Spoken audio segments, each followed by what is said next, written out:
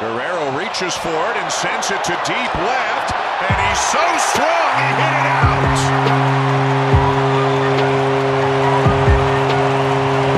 Number 29 for Vladdy, and it is 3-1. Hey, what's going on? It's At The Letters, brought to you by Miller Lite, the original light beer. Today is Wednesday, September 21st. Our producers are Nick Andrade and Christian Ryan. I am Arden Swelling in Toronto. He is Ben Nicholson-Smith in Philadelphia, city of brotherly love, and dealing with some Philadelphia hotel acoustics. So that's why Ben sounds the way that he does. Ben, you just watched like maybe one of the wackier Blue Jays games of the year on Tuesday night, just like an absolutely ridiculous affair that the Blue Jays ended up like winning by, 18-10, was it 18-11, something crazy? 18-11. Yeah. I can't even remember, but anyway, all that matters is it was a W. It may be a moot point. It is popped up. It'll be Biggio, and he will make the catch, and that will end this ball game, as the Blue Jays take the game by a score of 18-11. 29 runs, 36 hits. Blue Jays will go in with the W. That's what matters, which really solidifies the fact that the Blue Jays are in the first wild card spot now, 2 games clear of Tampa Bay in second, 2.5 clear of Seattle, who are in third. The Blue Jays 5 games back, or 5.5 back of the Yankees for the division lead. That's looking somewhat unrealistic at this point. Also, like 7 games up on the Orioles, who are the 4th team in the wild card race on the outside looking in. So the Blue Jays falling out of postseason contention, also looking pretty unrealistic at this point. I mean, is there any conceivable way, Ben, that you see the Blue Jays either moving up into like contending for the division or moving down out of the postseason, or are we looking at very, very, very strong likelihood that the Blue Jays are playing in the wild card series? I do think they're playing in the wild card series in all likelihood. I mean, they're making it. They are making the playoffs, which is exciting for Blue Jays fans, without a doubt, after a near miss last year. And man, I mean, the last couple of Yankees games have been so interesting, I guess, to follow. There was the Sunday game where the Yankees trailed against the Brewers and then and ended up coming back. And then on Tuesday, of course, the game in which Aaron Judge hit home run number 60, they end up walking off on a Giancarlo Stanton grand slam against the Pirates. So, in each of those cases, you're kind of sitting there thinking, all right, like this is a chance for the Jays to gain, or at least on Sunday, once the Jays fall behind, to at least hold their ground with the Yankees. And the Yankees, to their credit, keep winning. It really does seem unlikely that the Yankees are going to play poorly enough in the course of the next 2 weeks to give up a 5.5 game lead. Like, that's a lot of ground to make up. Technically, it's possible, but things would have to happen quick. Like, the Jays essentially would need a sweep when the Yankees visit Toronto next week. And in the meantime, the Blue Jays would have to gain a couple games. So I see it as unlikely. I think we're bracing for a wild card series. And the real hard part to predict here right now is what seed do they have? Because that part is pretty up in the air. So, yeah, put it this way. Any combination of 10 Yankees wins and Blue Jays losses from here on out would clinch the Yankees the AL East. So that could be 5 Yankees wins, 5 Blue Jays losses. The Blue Jays might only lose 2 games the rest of the way, but if the Yankees just win 8, they'll clinch the AL East, like any combination there. So it just really seems super unrealistic to me that the Blue Jays take the division. So I don't think they're moving up, and I agree with you. I don't think they're moving down. I think the Orioles, Dunzo, great story, but the magic ran out, baby. And the Minnesota Twins, who won the trade deadline, if you remember, are now under 500. So forget them. And neither of the other 2 teams in the AL Central are likely to even win like 90 games. So I just don't think that you're worried about, if it's Cleveland or Chicago who finished second in that division, you're not worried about them in the wild card race. Blue Jays going to play in a wild card series. They're going to have a 3-game series on the first weekend of October. So understanding that, what are the priorities now for the Blue Jays? Like, what do you focus on when you can't really move up or move down, when you know you're facing a 3-game series no matter what?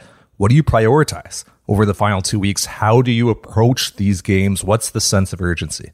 It's such an interesting question. It's kind of a new one too, right? With this format, at least it feels different to me, certainly, than any other year. So I think for now, you just try to win. You just try to win and keep winning because ideally you are in a position where you secure that top wild card. I think you really want to have home field. I think that definitely helps you. And you don't want to ever try to finesse it too much by saying, oh, we'd actually rather be the 3 seed and let's just try to lose X number of games and then we're going to start winning. I don't think that plays. I don't think that makes sense based on what John Schneider's saying. Clearly not the approach the Jays are going to take either. So I think you just, for now, you push. Now, maybe there's a point at the very final series of the season in Baltimore against the Orioles where the Blue Jays could say, okay, we're in a pretty good spot right now. Maybe we don't have home field secured, but we at least are going to be in.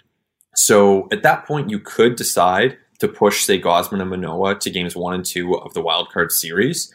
And you could say, all right, we're going to try our best with Trevor Richards' bullpen game, with Mitch White, whatever the case, and see what happens. Hope for the best, but not necessarily push everything in. But at this point, I don't think we're quite there. That's now still 2 weeks away. For now, you just try to win the games in front of you and hope that it leads to home field. Ben, I think we're there. I disagree. I think we're there right now because you know you're going to play in a 3-game wildcard series regardless. And I don't really care where that series is going to be. I don't care who it's going to be against. It's 3 games of which you have to win 2. Those are the most important things for the rest of the Blue Jays season. So that's why I think you're there right now, where I'm like figuring out the way that I am lining up Kevin Gausman and Alek Manoah to be available for the first 2 games of that series. And then whoever my preferred third starter is or third pitching configuration is for the 3rd game. That's my most important thing right now. Like, I understand there is some juice in this Rays series this weekend when it comes to seeding in the wild card race. I understand there could be some juice in the Yankees series next week. I just think if I'm the Blue Jays, like, my priorities right now, number 1, health. If anybody is carrying something, pick something up, something's nagging, I am giving that individual all the time that they need to get over it. I am not putting them in a compromising situation where they can possibly make it worse. And number 2, availability. I want my starters lined up for that wild card series. I want the important pieces of my bullpen, the relievers who are going to meaningfully contribute to a playoff series, rested and available for those 3 games. That's like, those are my priorities over all else right now. I'm not really pushing as hard as I can right now. I'm in a place where if I need to back off a starter or I need to give a reliever extra rest, or if Alejandro Kirk needs more time, like just DHing to let that hip thing subside, I'm doing those things, and I am like laser focused on those 3 wild card games. That's, to me, what's most important. I do think that certainly from a rest standpoint, if guys need extra time, this probably isn't the moment to push them over the edge, because you know that more important games are coming. They are going to play more than 162 this year. So clearly game 148 or game 154, it just doesn't have the same importance as the games that will come later. So I do think from a position player standpoint, you don't want to push these guys too hard. So where do you land with the rotation then? So, and of course, we are still 2 weeks away, so there's still time for them to make these decisions. But, at this point, are you inclined to say, map things out to line Gausman and Manoah up for wildcard games 1 and 2 and just totally ignore them for that Orioles series at the end? 100%. I'm throwing Thomas Hatch in that series. I'm throwing Trent Thornton and Casey Lawrence in that series. I'm throwing Mitch White. I'm throwing Yusei Kikuchi. Like, that's who's pitching for me in that series. Anybody of importance is not pitching for me in that series. With Manoah and Gausman specifically for these next 2 weeks ahead of that 3-game wildcard series, I want them pitching often enough to stay in rhythm and to stay, just on track and in a good place with their mechanics and with their arm health and their care and everything. But I also don't want them pitching so much that they are compromised for that series. I want them as rested, as healthy, as available as possible going into those first 2 games. And I am rejigging everything else with my roster around that. When you look at the numbers for Manoah in particular, and as recently, again, like 2-3 days ago, this all changes pretty quick. 2-3 days ago, the Jays were 4.5 back of the Yankees, right? And then if you're in a position to really push, of course, you're going to make sure that Manoah is available, for example, for that series against the Yankees in the finale, because that could be a chance to gain a game and avoid the first round altogether. Now, as we record this on Wednesday, that seems less likely as an option for the Blue Jays. So Manoah, when you look at the numbers, he's someone who has been very good on 4 days rest. Very good. 2.54 ERA, 22% strikeout rate, 7% walk rate. When he is on 5+ days rest, he pitches closer to 7 innings per start. The ERA is lower. The strikeout rate is slightly higher. The walk rate is lower. So the peripherals are better for Alek Manoah when he has a bit more rest. As they are for a lot of pitchers, stands to reason that would make sense. So at this point, probably makes sense if you can to give Manoah a bit of extra rest. I guess the downside to the approach that you're describing here, just to play devil's advocate, because I'm open to what you're saying here, but the downside is if you fall into that number 2 spot in the wild card, then all of a sudden you still have to play, let's say it's the Rays. You go to the Trop on the road, you have to play the Rays. Then, even if you win, you have to play the Astros. That's a really tough path to the ALCS. And again, you can't try to finesse these things, and you can't try to finish third, but I think there's a case to be made for trying to finish first to avoid that situation. You play the third wildcard team, and then if you make it through, you actually get to play the Yankees, which arguably is a better second-round matchup than the Astros.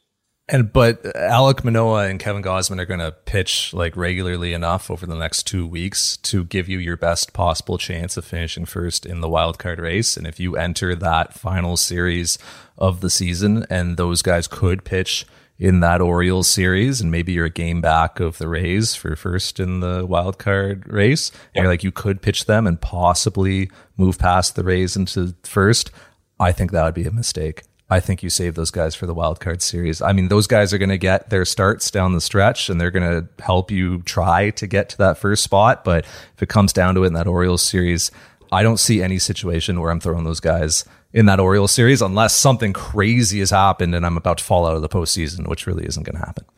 No, the Jays are going to make it. So I don't think that's the situation. But yeah, it's interesting. Like maybe there is like a bit of a middle ground here where, instead of Casey Lawrence and Thomas Hatch, because the Jays should not pitch Thomas Hatch this year at any point, but maybe instead you do a bullpen game where it's like, okay, Trevor Richards, here's your final tune-up. You're Who from my bullpen game? Who? Is it Jordan Romano? I mean, is it Jimmy Garcia? Is it Anthony Bass? Because I want those guys as rested and healthy as possible for the wild card series, and those guys have pitched a lot of innings. I would use the relievers to help seeding. I can get the case for easing up on the starters and making sure that they're there for games 1 and 2 of the postseason, but relievers, they have to pitch. And of course, you're going to be deliberate about it, but if it gets you home field, I would use Jordan Romano and Jimmy Garcia to get you home field. I mean, this is their job.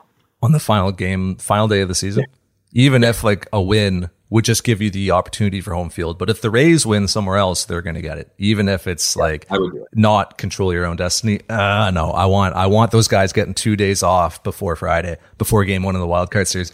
You know how important these relievers are in playoff games. You know how important they're like. Kevin Gausman, Alek Manoah. You're not going 3 trips through the order in a wild card game unless you're having the game of your life. It's a playoff game. The best pitchers in baseball get shortened in playoff games. You're gonna need your Bass, your Romano, your Garcia. You might need those guys 3 days in a row on wild card weekend. I want them having 2 full days down leading into that series.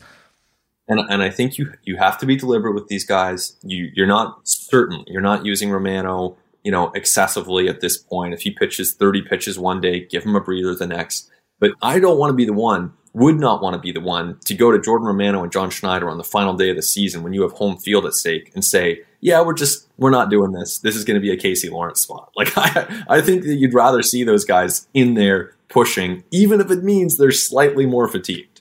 What is the marginal value to be gained of home field, really? How much is that really going to matter? Or trying to game which opponents you're going to have. Oh, it's an easier path through this side of the bracket. It's still baseball. It's still the postseason. It's still just a coin flip most days. Are you going to move the coin flip chances from 51 to 53 or 52 to 54? Is that your idea? I don't think that's worth it if I bump up against a situation in the wildcard series where it's game 2 and Jordan Romano is his stuff is completely compromised. Like, it is not as effective as it typically is because I used him too much in that Orioles series. And oh, by the way, we didn't win the game because some crazy baseball stuff happened and Jorge Mateo like blooper fell in and Raimel Tapia like blew a tire and it went into the right field corner or whatever, right? Like, I no chance am I putting myself in that situation for just a like 1 or 2% margin gain on the wild card series.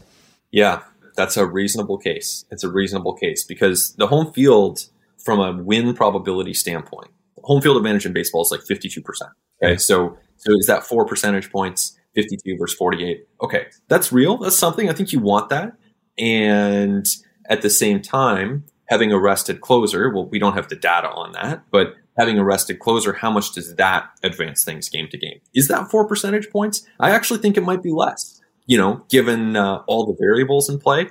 That's why I would push and still say use Romano in that situation. Obviously, we're being hyper specific right here at 2 weeks out of time. But I think there is a reasonable case to be made that you're making there where it's like, you know what? Just rest these guys completely. I just don't think the Jays would do it. That's the way I lean if I'm baseball ops. I do understand there might be a baseball business decision that might be a little different about whether you want to have those 3 home games or not. I think that if I was in the business department, business ops for the Blue Jays, I'd probably feel different. No, push, get us those home dates. I'll tell you this, like the Blue Jays, part of why you track everything throughout the course of the year, right? Like part of why you track pitches and workload and how much guys are throwing in between outings and their bullpens, and you do all these strength tests and check-ins throughout the year, is to get an idea of like when each individual's at their best based on the amount of workload and rest that they've had prior. So like we can look at those Alek Manoah numbers, right? The difference between 4 and 5 days rest for him, it does show up big time in like the results, but I do think also it would show up one way or the other for the Blue Jays just in the strength tests that they do with them in between outings, in the subjective feedback that they get from him and like how he feels, and also in some of the pitch data as well, and just like the velocity, the break, the snap, like the release point, how he maintains his mechanics, a lot of the biomechanical stuff, like all of that will play into it. The Blue Jays will have gathered all of this data and all of this information and will be able to make, I think, a really informed decision about like what the optimal amount of rest is for Alek Manoah leading into that wild card series. Like that's part of the reason why you gather all this stuff over time, because you really do want to put guys in the best possible position at this time of year. Yeah, absolutely. Jays have a lot of data on that, and weird things happen. Who knows what the next couple weeks will bring, right? Like if the Yankees lose 6 in a row, that impacts things. If the Jays lose 6 in a row, then maybe they really do have to push. I think based on, the best guess, they'll probably be establishing seeding in that last week of the season with the Mariners, with the Rays. It's like you say, the actual impact in win probability is probably not huge, home versus road, but certainly for fans, for media members, are we traveling, are we not? Those variables are pretty big. The team, they're so used to this. It's not necessarily as big a deal, but I still think that the players certainly would rather be at home if they have that choice and have the support of the fans behind them. One final scenario to throw at you that does pertain to this a little bit and just how you use guys in that Baltimore series. Is there a scenario, you think, where it isn't Manoah and Gausman in games 1 and 2, or Gausman, Manoah, where one of those guys is actually the Blue Jays look at and say, well, we'd actually rather save one of those guys for game 3 based on how the DS could line up, based on like what we think is most important in a 3-game series where all the games are in the same city. Think about the last time that we saw the Blue Jays play a 3-game wildcard series. Well, they only played 2 of them because the Rays like swept them away like they were nothing. But what happened? They pitched Hyun-Jin Ryu in game 1. They saved Taijuan Walker for game 3, and they went Matt Shoemaker, Robbie Ray tandem outing in game 2. So we a little clue, a little hint at how maybe the Blue Jays think about strategizing for this type of scenario. I would personally throw Gausman, Manoah, Gausman in games 1 and 2, but I do wonder if there is a scenario in which one of those guys is actually being held for game 3. I think it's good to raise that possibility because I won't be surprised at all if that's how they do it at all. And is it Barrios? Is it Stripling? There are different ways that you could look at this. Stripling obviously had a rough outing Tuesday, but he's been incredibly consistent all season. I think part of it too depends on the opposition and what lineup you're looking at. Mariners, Rays, and Guardians are pretty much the three teams that you could arguably be facing. And so I haven't done this yet, but it's probably worth doing a real dive as to how those teams approach right-handed pitching in particular, because obviously all four of the Jays starters are righties, and Berríos and Manoah are guys that have really struggled against lefties, relatively speaking. Now, for Manoah, those relative struggles are still pretty effective. For Berríos, those relative struggles are very pronounced. Lefties have hammered him this year, and we've seen opposing managers try to stack their lineups with lefty hitters against both those guys. So, depending on the matchup, that's going to inform things. But long story short, I really do think that if you're the Jays, you have to be open to that situation. And then, best case scenario, you win, and that guy's then available for game one of the DS. Worst case scenario, you lose, and then you have a very good starter pitching in the elimination game. So we'll see. For me, it does fall into like the too cute category a little bit. Like when we talk about trying to finish third in the wild card, or like, pushing for home field when you're just going to be playing three like must win game, or only two must win, but whatever, three really important games somewhere, regardless of if it's home or if it's away. I don't think that's something you should push for. And so, similarly, I think you should just start your best two pitchers in games 1 and games 2 and hope that you win both of them and then move on to the DS. Like, win the 2 games that you have. Like, put your best foot forward in those 2 games. You could also have a scenario, I guess, it wouldn't be ideal, where you're like, all right, let's say just for the example, Kevin Gausman, you're starting in game 1. If we lose game 1, Alek Manoah, you're starting game 2. But if we win game 1, Manoah, you're starting game 3. Like, you could have something like that. Again, too cute for me. I think just win the games that you're going to play, and then figure out a third game if you get to it. But I think you're right. The matchup will be huge because, you think about it, the Blue Jays are going to look at how Ross Stripling's sort of kitchen sink approach and how his change up and, the curveball and the sinker off of it and the four seamer and everything that he throws plays against that lineup versus, well, actually, we kind of like how Jose Berríos tunneling curveballs off of fastballs works against this lineup, a little bit more velo from Jose Berríos, and we actually like how that plays. Or these guys really struggle against like kind of the strike to ball sort of slurve that Berríos likes to throw sometimes. It could be even just like Berríos gives up a bunch of fly balls off his fastball. Stripling gets a decent amount of ground ball contact, right? So maybe even environment factors into it. I mean, offensive approach of the opposition is going to be a factor too. Cleveland doesn't hit home runs. They don't have any power at all. So you got to be careful with the amount of contact that you're giving up against a lineup like that, and the type of contact that you're giving up as well. So all those things are going to layer into it. I don't think it's going to be a strict meritocracy of, well, Ross Stripling's pitched better over the last 5 months, so obviously he's going to be the guy. I think it's really going to come down to matchups and profiles. Yeah, 100%. And I think, you look at game 3, if it gets to that point, it's a bullpen game.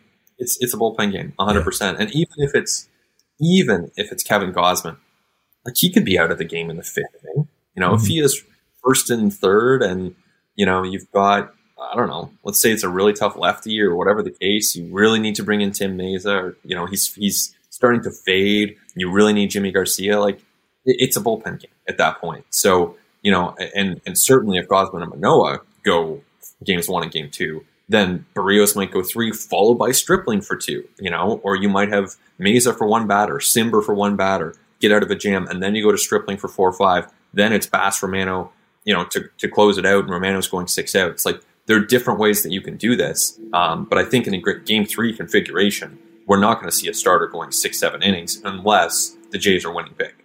Yep. Game 3 is a bullpen game, and if you're Ben Nicholson-Smith, you burned your bullpen in the Baltimore series in the first 2 games of the series, and now Jordan Romano actually isn't available, and Jimmy Garcia's arm's barking, and Anthony Bass's stuff isn't very effective because you weren't really prudent with your rest management down the stretch, Ben. So now here comes Zach Pop and David Phelps and Yusei Kikuchi and Taylor Saucedo with the season on the line. It's the risk you take, but I'll tell you this. Taylor Saucedo is not pitching with the season on the line. That would be a broken down Jordan Romano who would take them out instead. But we'll see where it all leads here. We will. We're going to step away, but when we come back, there's a lot more to touch on with the Blue Jays and the 2 weeks remaining in the regular season. Plenty of intrigue to come. All that and so much more when we continue on At The Letters.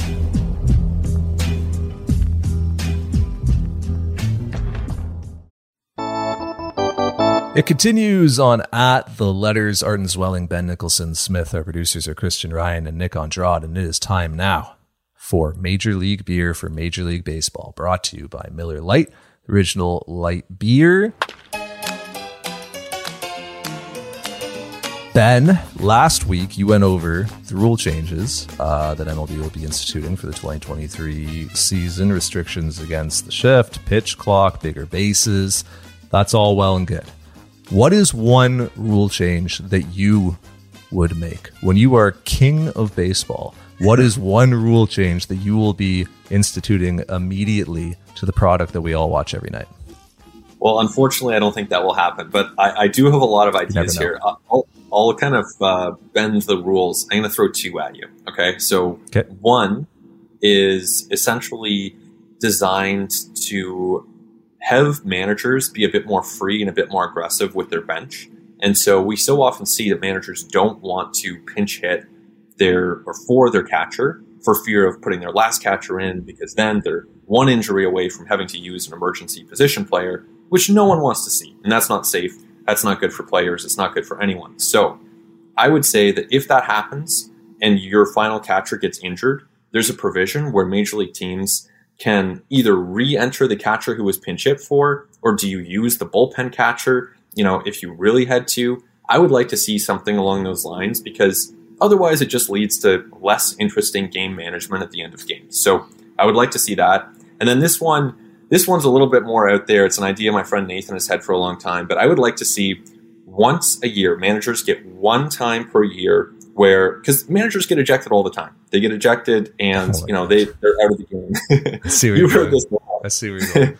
Once a year, I would like to see managers be able to eject umpires. So it only happens 30 times per year in all of Major League Baseball. And it's just once per year they can say, you're gone, and the home plate umpire, whoever it is, they're out. You bring a new umpire in from first base, and they have to umpire at that point.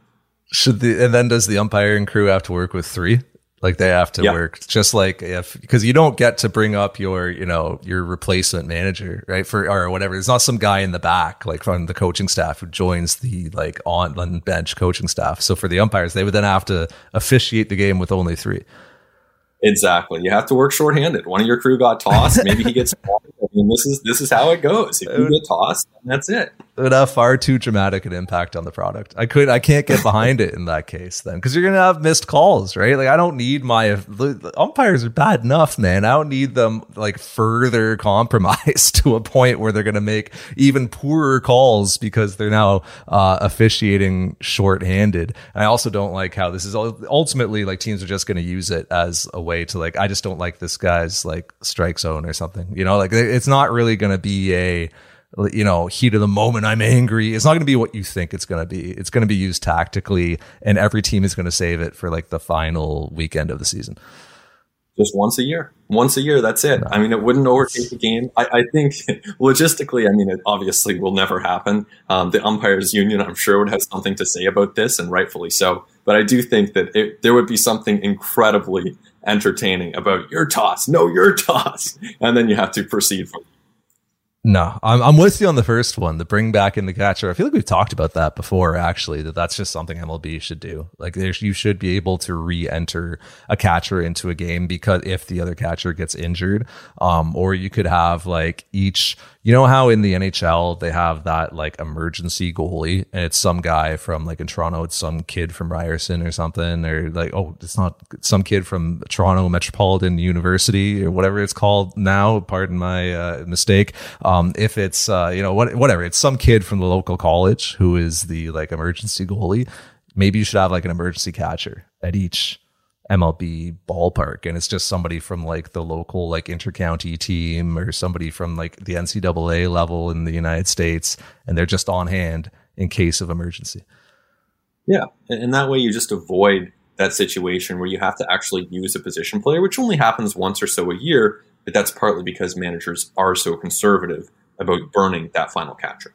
I wouldn't mind that either from a pitching standpoint, so that I don't need to see position players pitching. If it's like you got to cover the final few outs and you're gonna put like Brett Phillips on the mound, why not just have like the emergency pitcher? And as like a manager, and the score would have to be wide enough, and you'd have to put in all kinds of like, you know, restrictions so that it wasn't abused. And then you could just call on that guy to pitch the final inning or something like that. So you don't have to see like whoever, you know, Reese McGuire chucking up like pitches at Fenway Park. I would be open to that as well. We're seeing a lot of position players pitch these days. Yeah. Danny Jansen can tell you after whiffing against Garrett Stubbs in 84. That's right. It did just happen. My rule change on a dropped third strike. Why can the batter reach first base? I don't understand why this is even a thing. There's no logic to it. There's no reason for it. If you swing and miss, strike 3, I don't care if the catcher catches it or not. You're out. You struck out. You go to the dugout now because you struck out. You don't get to sprint for first base. I don't understand why this is a rule. If the catcher drops the pitch, runners who are already on base can absolutely advance because they reached base in a just and fair manner. But why should the batter have the opportunity to reach first on a dropped third strike? I really don't understand it. You know what? It is one of those things that's oddly counterintuitive. Like once you actually start thinking about it, because he did swing and miss 3 times, but of course we're just used to it because that's how the game has always been. But definitely he did swing and miss 3 times. Like the at-bat is by some measures over, and yet it continues. I actually kind of like seeing that moment of chaos for the catchers trying to chase down the ball. But I can see where you're coming from logically. I need logical grounds for it. So then, all right, if we're going to keep it in, then you should get the opportunity to take first on a dropped second strike or a dropped first strike as well. Because that makes logical sense to me. Why is it only on this one pitch that you can do this? If the catcher drops the first or second strike, then you should be able to reach first as well. That would make logical sense. The way the rule is instituted right now makes no sense to me at all. Well, I actually think that's a great addition. I actually think if you said anytime that there's a dropped pitch, you can try to attempt to get to first base. Now, if the catcher retrieves the ball and throws you out, then you've missed your chance to hit. Yeah. But I think that'd be awesome. I think that would add some real unpredictability to the game. Sure, that I would be open to that on any pitch, right? Like try to reach first, but if you get thrown out, you're out. But yeah, either way, take it out. I don't understand why you can reach on a drop third strike. You're out. You struck out. 3 strikes. Go back to the dugout. Think about what you've done. The Toronto Blue Jays have some, like, you know what? They've been pretty healthy this year, and I'm sure the Blue Jays would like to keep it that way. But there are a couple things cropping up. George Springer hasn't always looked the greatest, although he is playing regularly and still hitting homers. And, you know, we're still seeing some decent throws from the outfield. But he's obviously got the elbow thing that he's been carrying for like the entire back half of the season. Alejandro Kirk's been out of the lineup with the hip thing. He's banged up. Lourdes Gurriel Jr.'s on the IL. Of the Blue Jays injury concerns and some of the things that they're battling right now, we heard Teoscar Hernandez talking to you guys on Tuesday night about playing through a bunch of stuff. What's sort of the most concerning? What's at the top of your list of impact for the Blue Jays down the stretch into the postseason? Man, good question. I think going into 24 hours ago, going into the Philly series, I probably would have said Kirk because he hadn't appeared. Then he goes out and gets 3 hits and draws a walk, and he's expected to catch Wednesday evening. So probably less of a pressing concern. Same with George Springer. I mean, that elbow, the right elbow, his elbow that's been compromised for a while now, seems to be recovering a little bit to the point that we saw some really good power against the Orioles on the weekend. He homered, obviously, in the series before that against the Rays. So, Springer looks pretty good to me at the plate right now. Springer. Driven to left field. It is gone! And the left elbow, his good elbow, he took a pitch off of it, but he seems to be doing okay. So I think Springer's, doing better, trending in a good direction. I think Kirk is as well. Lourdes, to me, seems like he's probably the furthest away at this point. So I guess you could say him, but if there's any position the Jays are positioned to absorb an injury, it's definitely corner outfield. So when I saw that Lourdes had gone to the Blue Jays player development complex in Dunedin to continue working out, I kind of assumed that was to then meet up with the team at the Trop, where they're going to be on the weekend, and potentially be activated on the weekend. Do you not think it's that close with him? So my understanding is that he will be, meeting up with the team at the Trop this weekend. I don't believe that he's going to be at the point where he's activated then. It would probably have to be when the Blue Jays come home, if then, because my understanding is his running really just hasn't progressed to the point that he'd be in a game or able to play left field consistently or potentially run to the extent that he would have to as a hitter. So until he's running more, like at this point, he's going to need more than a few days. It's interesting because the minor league season is starting to wrap up at a lot of levels. For AAA, it really only goes about a week more. I haven't looked at the Bison schedule. They might only have 5 or 6 games remaining.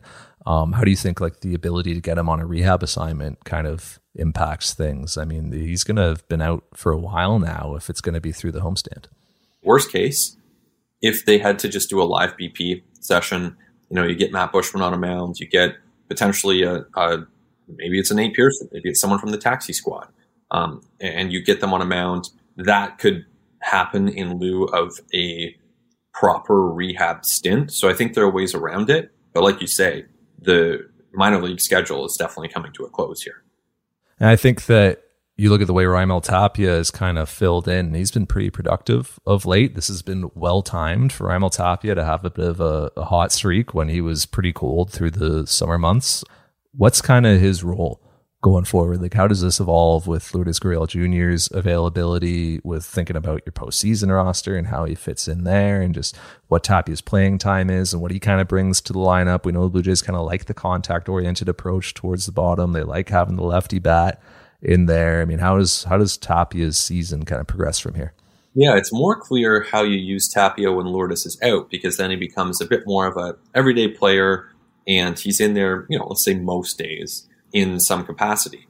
Now, as for what happens once the Jays have Lourdes back, I think it's a bit less clear because, who are you pinch hitting Raimel Tapia for? I'm not sure exactly when that would work or when you would use him as a pinch hitter. Maybe I'm just not being creative enough when I think about what those situations would be. Obviously, there's some matchups where maybe against a certain pitcher, you like him, certainly comfortable, left-handed swing, gives you a different look, all the reasons that they acquired him in the first place.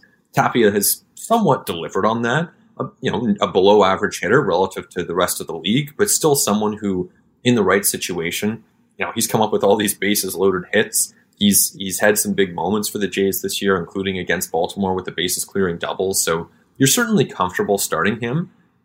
I don't know. Maybe you see it more clearly, or you have a better answer for me than the one I just offered. But how do you see the Tapia thing unfolding? No, and I agree with you. It's who would he pinch hit for? That's why I raised it, because we've seen him sort of cycled in throughout the season as the Blue Jays kind of give some rest to whether it's Springer, or, Teoscar, Lourdes, whoever.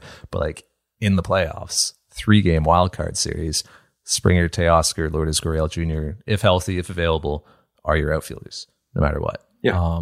And who is Tapia pinch hitting for from that group? I don't really foresee any of them, right? So then it's would Tapia pinch hit for Danny Jansen? I mean, Danny Jansen's hitting really well lately, right? So I don't think he's going to pinch hit there. Would he pinch hit for an Espinal? Cavan Biggio's typically been that guy, right? So in a kind of weird way, Raimel Tapia, who over the last 14 days has the 5th most plate appearances on the club, has been playing a lot and seeing a lot of opportunity. If Lourdes Gurriel Jr. gets healthy and is available, his playing time might go to nil very quickly.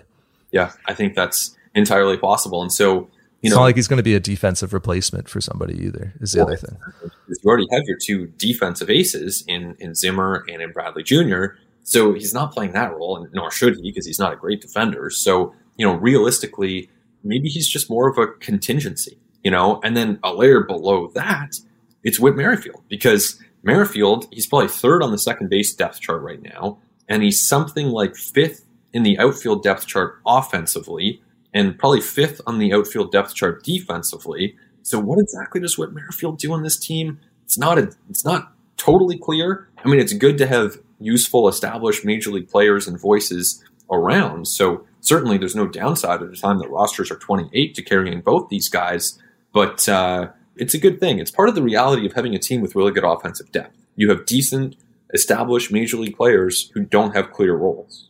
But I do think it's going to create some very interesting playoff roster decisions down the stretch, because then it's like, are you taking 6 outfielders on your playoff roster? Right? Like, are you taking Teoscar Lourdes, George Springer, Tapia Zimmer, and Jackie Bradley Jr.? And then are you taking Whit Merrifield as well? And like, can you get a third catcher onto that postseason roster? Like, I think there's going to be a pretty interesting, if everybody's healthy, everybody's available, everybody's producing the way they can. And does that ever happen? No, but let's just suppose that it does. There could be a pretty interesting position player left off of a potential postseason roster. There certainly could be, and we'll have a lot of time in the next couple of weeks to zone in more on postseason rosters. But I will say, as a little sneak preview, take Zimmer, take Bradley Jr. I think the Jays should have both in there. Give me that late game defense.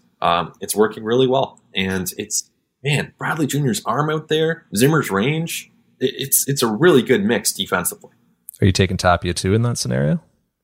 Yeah, you're taking 6 outfielders, which then you get maybe one more position player you can take. And I didn't say I was taking Whit. Right. So, but then your one more position player would it be? You'd have to be choosing between a Whit Merrifield, between a Gabby Moreno. I mean, between an extra pitcher. I don't know if are there pitcher limits in the postseason like there are in the regular season. I should look into that. Don't know off the top of my head. I mean, the catching thing will be. You would think on pitching, I would think you have to have 13 pitchers, but think is there a maximum? Is there a max? Or sorry. I would say there's a maximum of 13. Is what I meant to say. I think the Jays would not be pushing up against that maximum for round 1 because it's just the 3 games. Right. Interesting choices to make. You know how important a bullpen is in in the postseason, and like teams like to. We're too deep down the rabbit hole now. But like teams, if you get into a blowout scenario in either direction, teams do like to have that guy who can pitch in that scenario, if it's your Yusei Kikuchi or your Mitch White or whoever. So somebody who will be on a postseason roster, you might be saying, well, you're never going to throw this guy in leverage. He's for that spot. So you don't have to burn somebody who you might be using in leverage in inconsequential point in a game. But we got weeks to sort out the postseason roster. But it is interesting from the catching perspective, like, which this all kind of, dances around with Kirk's availability, the hip issue, what his workload looks like down the stretch, how often he can play behind the plate. You don't want to aggravate this thing. You don't want it getting worse. Alejandro Kirk's been one of your best hitters all year. Any optimal, ideal playoff lineup has Alejandro Kirk in it, either catching or at DH. Danny Jansen is hitting at a clip right now, which really is earning himself the right to be on the other side of that catcher DH thing, whether he's behind the plate and Kirk is DHing, or maybe Manoah's starting. You got Kirk behind the plate. Maybe Danny Jansen is DHing with the way that he's hitting right now. What does this look like down the stretch to you, just in terms of how the Blue Jays juggle all this, playing time, availability, trying to keep guys healthy, trying to maximize production, and then going into the postseason, or you might have a spot where you're starting both catchers on your roster in a game where you might not have a third catcher on the bench? Yeah, it was really interesting to see Danny Jansen catch Alek Manoah for the first time in 2022 on Sunday. I mean, that was probably a good thing, just because you never know. Like, let's say Jansen's starting a game and Manoah comes in relief. If it's a must-win situation, that could happen. Like, it really could. You don't want guys to never work together. So I thought that was kind of interesting. Moving forward, obviously, it'll stem from Kirk's health and how he's feeling. I would expect that to start, he's not catching even 2 games in a row. Certainly, he's caught 3 in a row so rarely that you would expect that to continue to be the case until the playoffs. But for the next 2 weeks, start with 1, build him up to 2 in a row. Don't want to overdo it with the hip, certainly. So obviously you're checking in with him. And we've talked about this at times this year, but you just look at the overall production that they've gotten from these 2 guys. Like, what a luxury to have, where both Jansen and Kirk are playing this well. It's a great spot for the Jays to be in. It is just so interesting because earlier this month, Alejandro Kirk started 3 games in a row for the first time all season. Blue Jays have been super reticent to do that to that point in the season. And what happens immediately?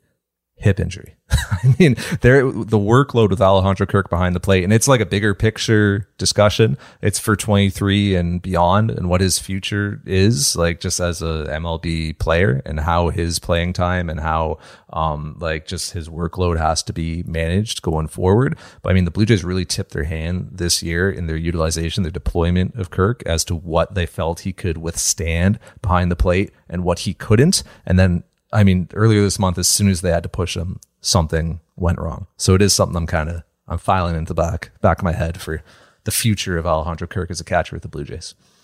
Absolutely. A lot of discussion there with Kirk, Jansen, and Moreno. Jansen, after this year, only 2 more with the Jays before he's a free agent. Time ticks on quickly. Yeah, well, I mean, he would probably say, hey, man, I've been in the organization for like, a decade at this point, right? He would have been like a 12-13 draftee or something like that. I mean, he was a high school guy. He's been around for a while. I'm looking up quickly. 2013 draft. So he's saying, look, this team drafts me in 2013. I got to wait 2 more years before I get to free agency. He'd look at it a little differently. Yeah, no doubt. All right, that's going to be it for us this week. We want to thank Ben Nicholson-Smith for hopping on from Philadelphia. We want to thank our producers, Nick Andrade and Kristen Ryan. We want to thank all you for listening. Talk to you next week on At The Letters.